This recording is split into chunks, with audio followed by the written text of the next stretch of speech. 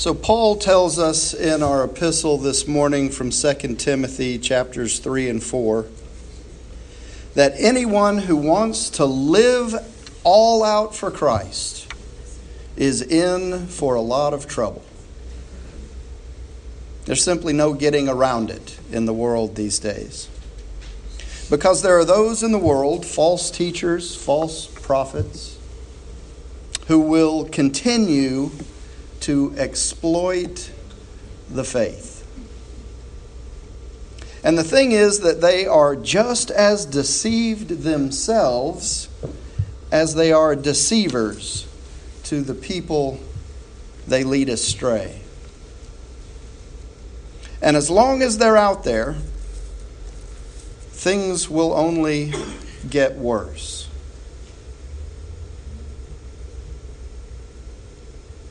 It's not like what we want to hear from our apostles and our prophets, is it? That things will get worse. But we have to be realists as much as we have to be proclaimers of the truth. 2 Timothy chapter 3 says, "But as for you, continue in what you have learned and firmly believed, knowing from whom you learned it, and how from childhood you have known the sacred writings that are able to instruct you for salvation through faith in Christ Jesus. All Scripture is inspired by God and is useful for teaching, for reproof, for correction, and for training in righteousness, so that everyone who belongs to God may be proficient, equipped for every good work. In the presence of God and of Christ Jesus, who is to judge the living and the dead, and in view of his appearing and his kingdom, I solemnly urge you, proclaim the message. Be persistent, whether the time is favorable or unfavorable. Convince, rebuke, and encourage with the utmost patience in teaching. For the time is coming when people will not put up with sound doctrine, but having itching ears, they will accumulate for themselves teachers to suit their own desires, and will turn away from listening to the truth and wander away to myths. As for you, always be sober, endure suffering, do the work of an evangelist, carry out your ministry fully." I always like it when Paul says, "But as for you." But as for you. In other words, you're different. You have been set apart. You have been called as believers in Jesus Christ for a holy purpose. But as for you, as opposed to the world, never mind what they do. But as for you, Paul says, don't let those false teachers and false prophets, those deceivers, don't let them faze you. Don't let them influence you. Stick with what you have learned and believed, being sure of the integrity of those teachers and pastors who have taught you from the Scriptures. See, Paul tells us there's nothing like the written Word of God for showing you the way to salvation through faith in Christ Jesus. Every part of Scripture, Paul says, is God-breathed and useful one way or another, showing us truth, exposing our rebellion, correcting our mistakes, training us to live God's way. And it's through the Word, Paul says, that we are put together and shaped up for the tasks God has for us. And so if you are in the Word, if you're in the Bible daily, if you study the Bible, if you attend church regularly and listen to sound biblical teaching, if you attend Wednesday night Bible study right here in the fellowship hall at 6:30 p.m., then you will know false deceptive teaching when you hear it. If you study the truth, then you will recognize a false prophet when you hear one. That's what Paul is saying to us. The way you learn to discern what is truth and what is not is by studying what is truth. So when you hear something that doesn't click with what you know to be true, what you have learned to be true, then it sticks out like a red flag, like a sore thumb. Paul says, I can't impress this on you strongly enough. God is looking over your shoulder. There's an image. Christ himself is the judge, Paul says, with the final say on everyone, living and dead. He is about to break into the open with his rule. So proclaim the message with intensity. Intensity. With intention. Be intentional about spreading the message, is what Paul is saying. He says, keep on your watch, challenge, warn, and urge your people. Don't ever quit. And then he has this one little sentence at the end of that paragraph. He says, just keep it simple. We have to keep the message simple and straightforward. It's not complicated, even though sometimes people, like pastors, make it complicated. Paul warns us that there is a time coming when people will reject sound doctrine. And I'm convinced that time is now. Sound doctrine, sound biblical teaching gives light and truth and hope to those willing to receive it. But to those who are all about self, those who have hardened their hearts to Jesus as Lord, to those people, sound doctrine causes them discomfort and this kind of inner angst, this inner turmoil. And they exist in this inner turmoil, their self-righteousness and self-importance in conflict with the true person that God created them to be. That's the reason for the inner angst. I was created one way. I was hardwired by God to be the image and likeness of my Creator. But because of my self-will, my self-righteousness, my interest in me, which doesn't go along with the way God created me, I have this inner turmoil. Those people hear biblical truth and it flies in the face of their narcissistic belief system, their all about me philosophy of life, and they reject the truth because it doesn't tickle their ears, as Paul says. It doesn't tickle their fancy. It doesn't meet their personal agenda or needs. But, Paul says, but you, keep your eye on what you're doing. Accept the hard times along with the good. Keep the message alive and do a thorough job as God's servant. Why? Well, Jeremiah tells us why.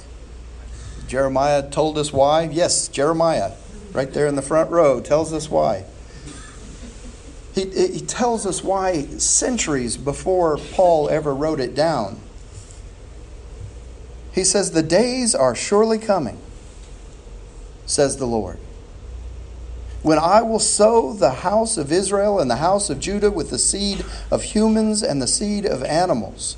And just as I have watched over them to pluck up and break down, to overthrow, destroy, and bring evil, so I will watch over them to build and to plant, says the Lord. In those days they shall no longer say, the parents have eaten sour grapes, and the children's teeth are set on edge. But all shall die for their own sins. The teeth of everyone who eats sour grapes shall be set on edge. So what's all this sour grapes talk about? Well, Jeremiah is saying that we must be in the Word. And we must proclaim the gospel. And the time is coming when each individual will be held accountable for their own sin. Each individual is accountable. There is individual accountability for sin, and there is individual retribution for sin. We can't blame our individual sin on those who came before us. Can't blame it all on original sin. We can't blame it all on Adam and Eve. We can't blame our shortcomings on our parents, our grandparents. We can't blame it on our ancestors. Because it is on each of us alone. And that's why keeping our eye on what we're doing is so important. That's why knowing the truth and proclaiming it, learning it, and teaching it are so important. Because the way out of our individual retribution, the punishment that comes with sin, the only way out is by the blood of Jesus Christ. Only way out is by the blood of Jesus Christ, who died on the cross for the sins of the world, which is made up of each one of us as individuals. I can't emphasize that enough. The sin of the world is made up of my sin and your sin as individuals. So often we gloss over that. The sin of the world, forgetting that we are the world. There's no other way out but Jesus. He is the way and the truth and the life. And anyone who tells you otherwise is a false teacher.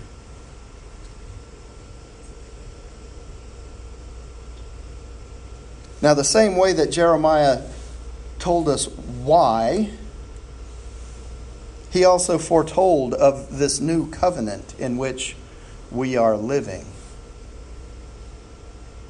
He said, "The days are surely coming, says the Lord, when I will make a new covenant with the house of Israel and the house of Judah. It will not be like the covenant that I made with their ancestors, when I took them by the hand to bring them out of the land of Egypt, a covenant that they broke, though I was their husband, says the Lord. But this is the covenant that I will make with the house of Israel after those days, says the Lord. I will put my law within them, and I will write it on their hearts, and I will be their God, and they shall be my people." No, do you get a chill when you hear that? I do. I'm going to read that again. I will be their God, and they shall be my people. Short little sentence, but oh my goodness. No longer shall they teach one another or say to each other, "Know the Lord," for they shall all know me. From the least of them to the greatest, says the Lord, for I will forgive their iniquity and remember their sin no more. See, centuries before Christ appears as the Messiah, as God in the flesh, Jeremiah tells of this new covenant God will make with his people. And it won't be the kind of covenant that's carved into stone tablets and carried around in a box called an ark. It won't be the kind of covenant that can be broken by the fickleness and frailty of humanity. No, this new covenant is different. It will be put within each and every believer. It will be written on their hearts. I will be their God, and they will be my people. And in the kingdom of God, there will no longer be the need to teach people about God. put me right out of work. Because they will know God firsthand. And God will wipe the sin slate clean, and He will forgive our sins, and He will remember our sin no more.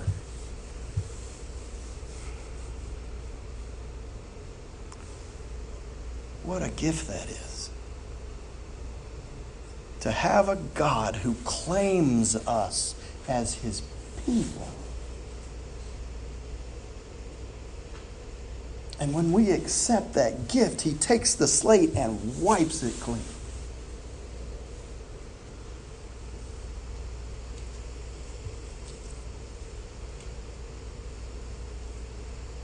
Now, as we wrap up the message this morning, I want to impress on each of you what we have been discussing these many weeks.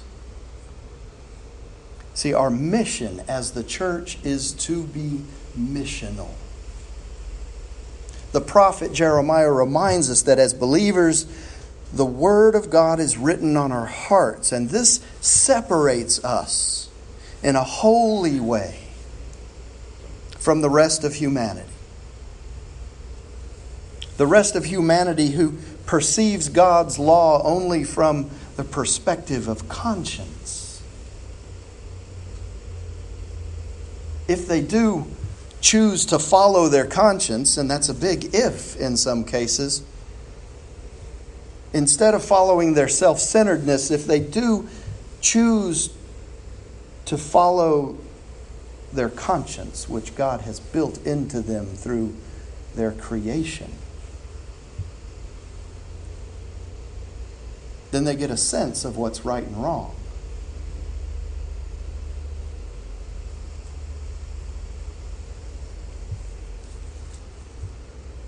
But it's different for us as believers because the law of God is written on our hearts. Not only do we have a conscience, but we exercise it. And we exercise it because we have a love for the one who created us. It's a response to that love that causes us to be righteous.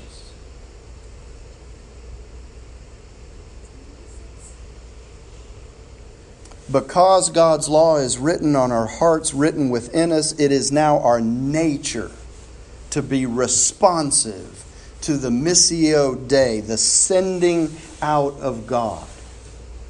Our missions and ministry outreach here at Countryside can then become a missional mindset.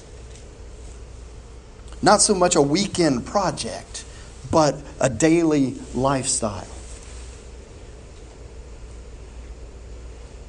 That need to respond to God's law written on our hearts, to the love of Christ within us, to the work of the Holy Spirit within us, causes us not to be able to rest, not to be able to be satisfied with simply being just another church in our community. No, it causes us to want to be the church. Be the body of Christ in motion throughout our community. Do you see the difference? We're not just that church that's across the street from the Baptist church. This is where the body of Christ meets to become equipped to go out into the community and be the body of Christ to the community. Well, how do we do this? Well, for starters, when we feed the hungry, we remember to feed them spiritually as well as physically. When we give the gifts to the children at Christmas, we must also remember to give them the gift of an experience with the living Christ. And when we come to church to worship or we come to Bible study, we must remember that it's not just for us. And we must try to include as many as we can bring with us. Not for the purpose of filling the seats, but for the purpose of filling their hearts. God is written on our hearts so that we would yearn for Him. yearn for the knowledge of Him, yearn for the truth, yearn to learn more about who He is, and by extension, learn more about who He created us to be and what He created us to do in the kingdom.